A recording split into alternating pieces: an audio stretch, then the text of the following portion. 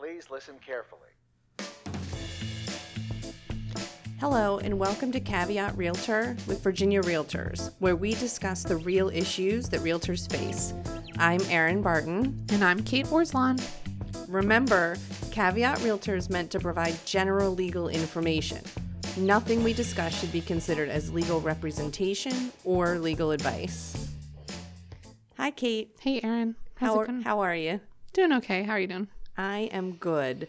So today we are talking about incapacitated clients, and for some reason this brings to mind my teenager. Teenagers. So fun. My teenager thinks that she can do anything. That sounds about right. Yeah, she is all powerful and can do whatever she wants. Except enter into contracts. Into a legal binding contract. That was a beautiful segue, I think. I think that worked nicely. So real estate transactions involve entering into contracts and signing legal documents. But what happens when someone lacks the legal capacity to be bound by those legal documents? How do you protect your client's interests in those cases? So today, as Erin mentioned, we're going to discuss incapacitated clients, or clients who do not have the full legal capacity to be bound by legal contracts, and what you can do when you learn that a client or another party to the real estate contract is incapacitated. So to get started, what is capacity? What does it mean? Well, capacity is the ability for an individual to make binding amendments to his rights, duties, and obligations. And this is different than physical capacity. A person can be physically incapacitated and still possess the ability to be bound by legal agreements. In general, a person is presumed to have capacity and can only be found incapacitated upon a showing of clear and convincing evidence. So let's talk more specifically about some situations in which someone might not have the capacity to enter into a legal agreement. First, we have legal age, as we mentioned. Teenagers cannot enter into a legal binding contract. Minors defined in Virginia as individuals under the age of 18 lack the capacity to make a contract. Of course, there's a caveat for emancipated minors. Emancipated minors are individuals under the age of 18 who are no longer under the care of parents or guardians and are legally responsible for themselves because of a court order. Okay, so they've been determined to take care of themselves. Yes, by the court, not by their own choice. As most teenagers would try to do. Yes. Another version of incapacity is mental capacity. A person must have enough mental capacity to understand the legal agreement he or she is entering into. So, as we discussed earlier, a person is assumed to have capacity unless it can be demonstrated that the individual is not able to manage personal affairs in his or her own best interest. It is really important to note that in Virginia, poor judgment alone is not sufficient evidence to determine that an individual is an incapacitated person. You can make a really bad decision. As many bad decisions as you want, kind of. But to have a finding of incapacity, there needs to be a demonstration that the person cannot differentiate between a good decision and a bad one. So once you stop understanding the difference, then that might indicate a lack of mental capacity. So there's a few factors to consider when discussing mental capacity. First, individuals can be declared incompetent by a court. For those people, any contract they enter into will be void and unenforceable. And alternatively, individuals may be incompetent but have not gone through the judicial process. These people may have some type of temporary incapacity and regain lucidity at a later point. Upon regaining lucidity, that person may choose to void the contract. Alternatively, they can affirm the contract and make it enforceable. If the incapacity is not temporary, a later assigned representative can seek to void the contract on the basis of incapacity. And to do this, the guardian would have to demonstrate that at the time the deed or contract was executed, the individual possessed sufficient mental capacity to understand the nature of the transaction and to agree to its provisions.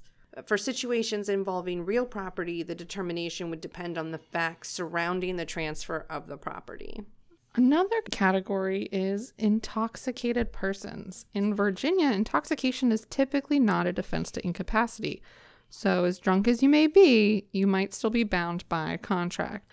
Generally, courts will enforce the contract unless the party knew about the intoxication and took advantage, or if the person claiming intoxication was involuntarily intoxicated. So if they were drugged in some capacity, then that might be a reason not to enforce the contract. But otherwise, be very careful when writing contracts on bar napkins. Exactly.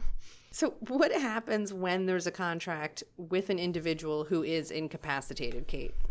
So it's interesting. The person without capacity has a right to disaffirm the contract and void it using the defense that the individual lacked the legal capacity to be bound by the contract. But an otherwise competent party cannot void the contract based on the fact that the other party lacks capacity.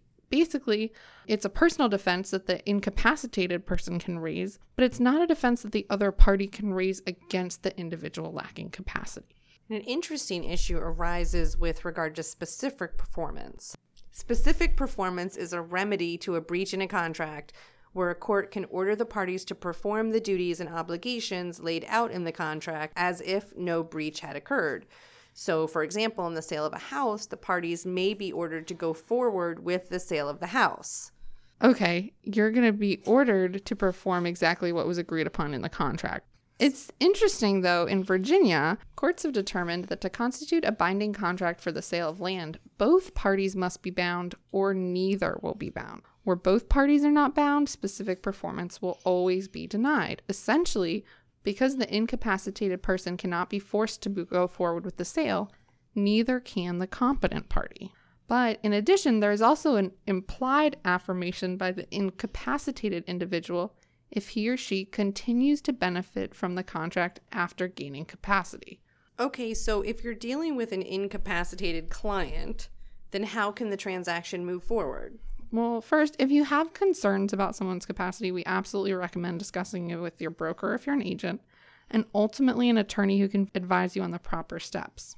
But for minors, you'll want to make sure that a parent or guardian signs on behalf of the minor, or that the minor is appropriately emancipated by the courts prior to entering into the contract. This is where it can be really helpful to have those broker policies verifying individuals' identity prior to engaging in buyer brokerage agreements or listing agreements. Obviously, it's probably pretty rare to have a minor actually purchasing a house, but you never know. For adults, you'll want to make sure that the incapacitated adult has documentation authorizing an individual to engage in the real estate transaction on his or her behalf. It might be that the court has designated a conservator.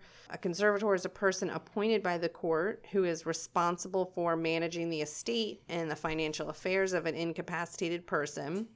And this can even be assigned on a temporary or limited basis. Alternatively, the individual during a lucid period may have previously engaged in a power of attorney authorizing a particular individual to engage in activities on his or her behalf. And this can be a durable power of attorney, transferring unlimited financial powers, or a limited power of attorney for certain types of transactions only.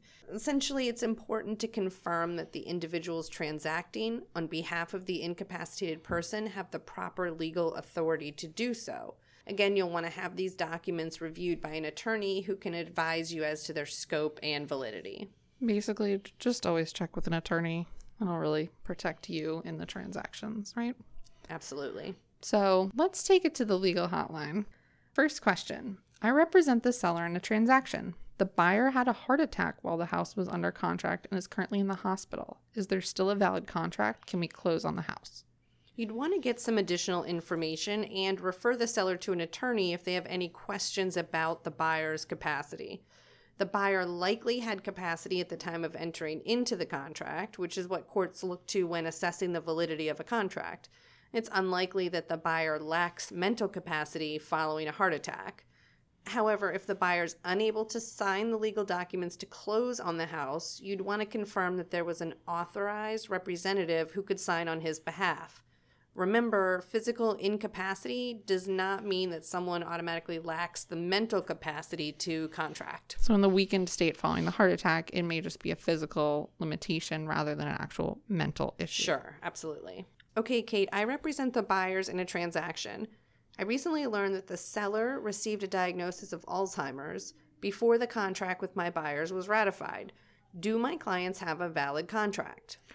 So as we mentioned earlier, this would definitely be a situation where you'd want to have your buyers seek the advice of an attorney. They'd need to understand whether the seller had capacity at the time of ratification. A diagnosis of Alzheimer's does not inherently mean that the seller lacked capacity. He or she may still be able to enter into contracts, but you'd want the buyers to confirm this before any issue arose or the seller attempted to claim incapacity as a reason to void the contract. It's at that point, it can be very unknown, so you'd want to definitely have them seek legal advice. Okay, last question. I entered into a buyer brokerage agreement when the client was 17, and the agreement does not expire for another 6 months. She turned 18 a few months ago and is about to put in an offer on a house using me as her agent. Do we still have a valid buyer brokerage agreement? Minors are generally viewed as lacking the capacity to be bound by a legal contract like we've discussed. However, by turning 18 and continuing to work with you, then the buyer is retaining the benefits of the contract after gaining capacity and may be bound by those terms even though she entered into the contract when she was under the age of 18. So now she's 18, still working with you. You probably still have a contract. Correct. So let's review some ways to limit your risk. Make sure you have policies in place to verify the identities of your clients before engaging in contracts with them. In addition, brokers should have policies regarding what your agent should do if they encounter a client who appears to be incapacitated, and make sure you have policies addressing what types of documents agents should require from individuals representing incapacitated clients. Most importantly, make sure your agents know to contact you and to discuss with an attorney when questions arise regarding an individual's legal capacity. It really is not a determination you or your agents want to be making. Thank you for joining us today. Caveat Realtor is a weekly podcast with episodes released every Tuesday. Our podcast is available for streaming through iTunes, Stitcher, and Google Play. Subscribe to our podcast to get automatic updates when we have new episodes, and remember to rate us. Remember, members of Virginia Realtors have access to our legal hotline where we can provide you with legal information. You can access the legal hotline on the Virginia Realtors website under the Legal tab on the For Members section. Make sure you're logged in to see this page. Although the members of this podcast are attorneys, the legal information in this program is not a substitute for personalized legal advice from an attorney licensed to practice in your jurisdiction. The information provided by Virginia Realtors is general reference work as a public service and does not constitute solicitation or provision of legal advice. We provide this general legal information on an as-is basis. We make no warranties and disclaim liability for damages resulting from its use. Legal advice must be tailored to the specific circumstances of each case, and laws are constantly changing. The information provided in this program should not be used as a substitute for the advice of competent counsel. This has been a production of Virginia Realtors, copyright 2018. This podcast features the song Please Listen Carefully by Jazar, available under a Creative Commons Attribution Share Alike license.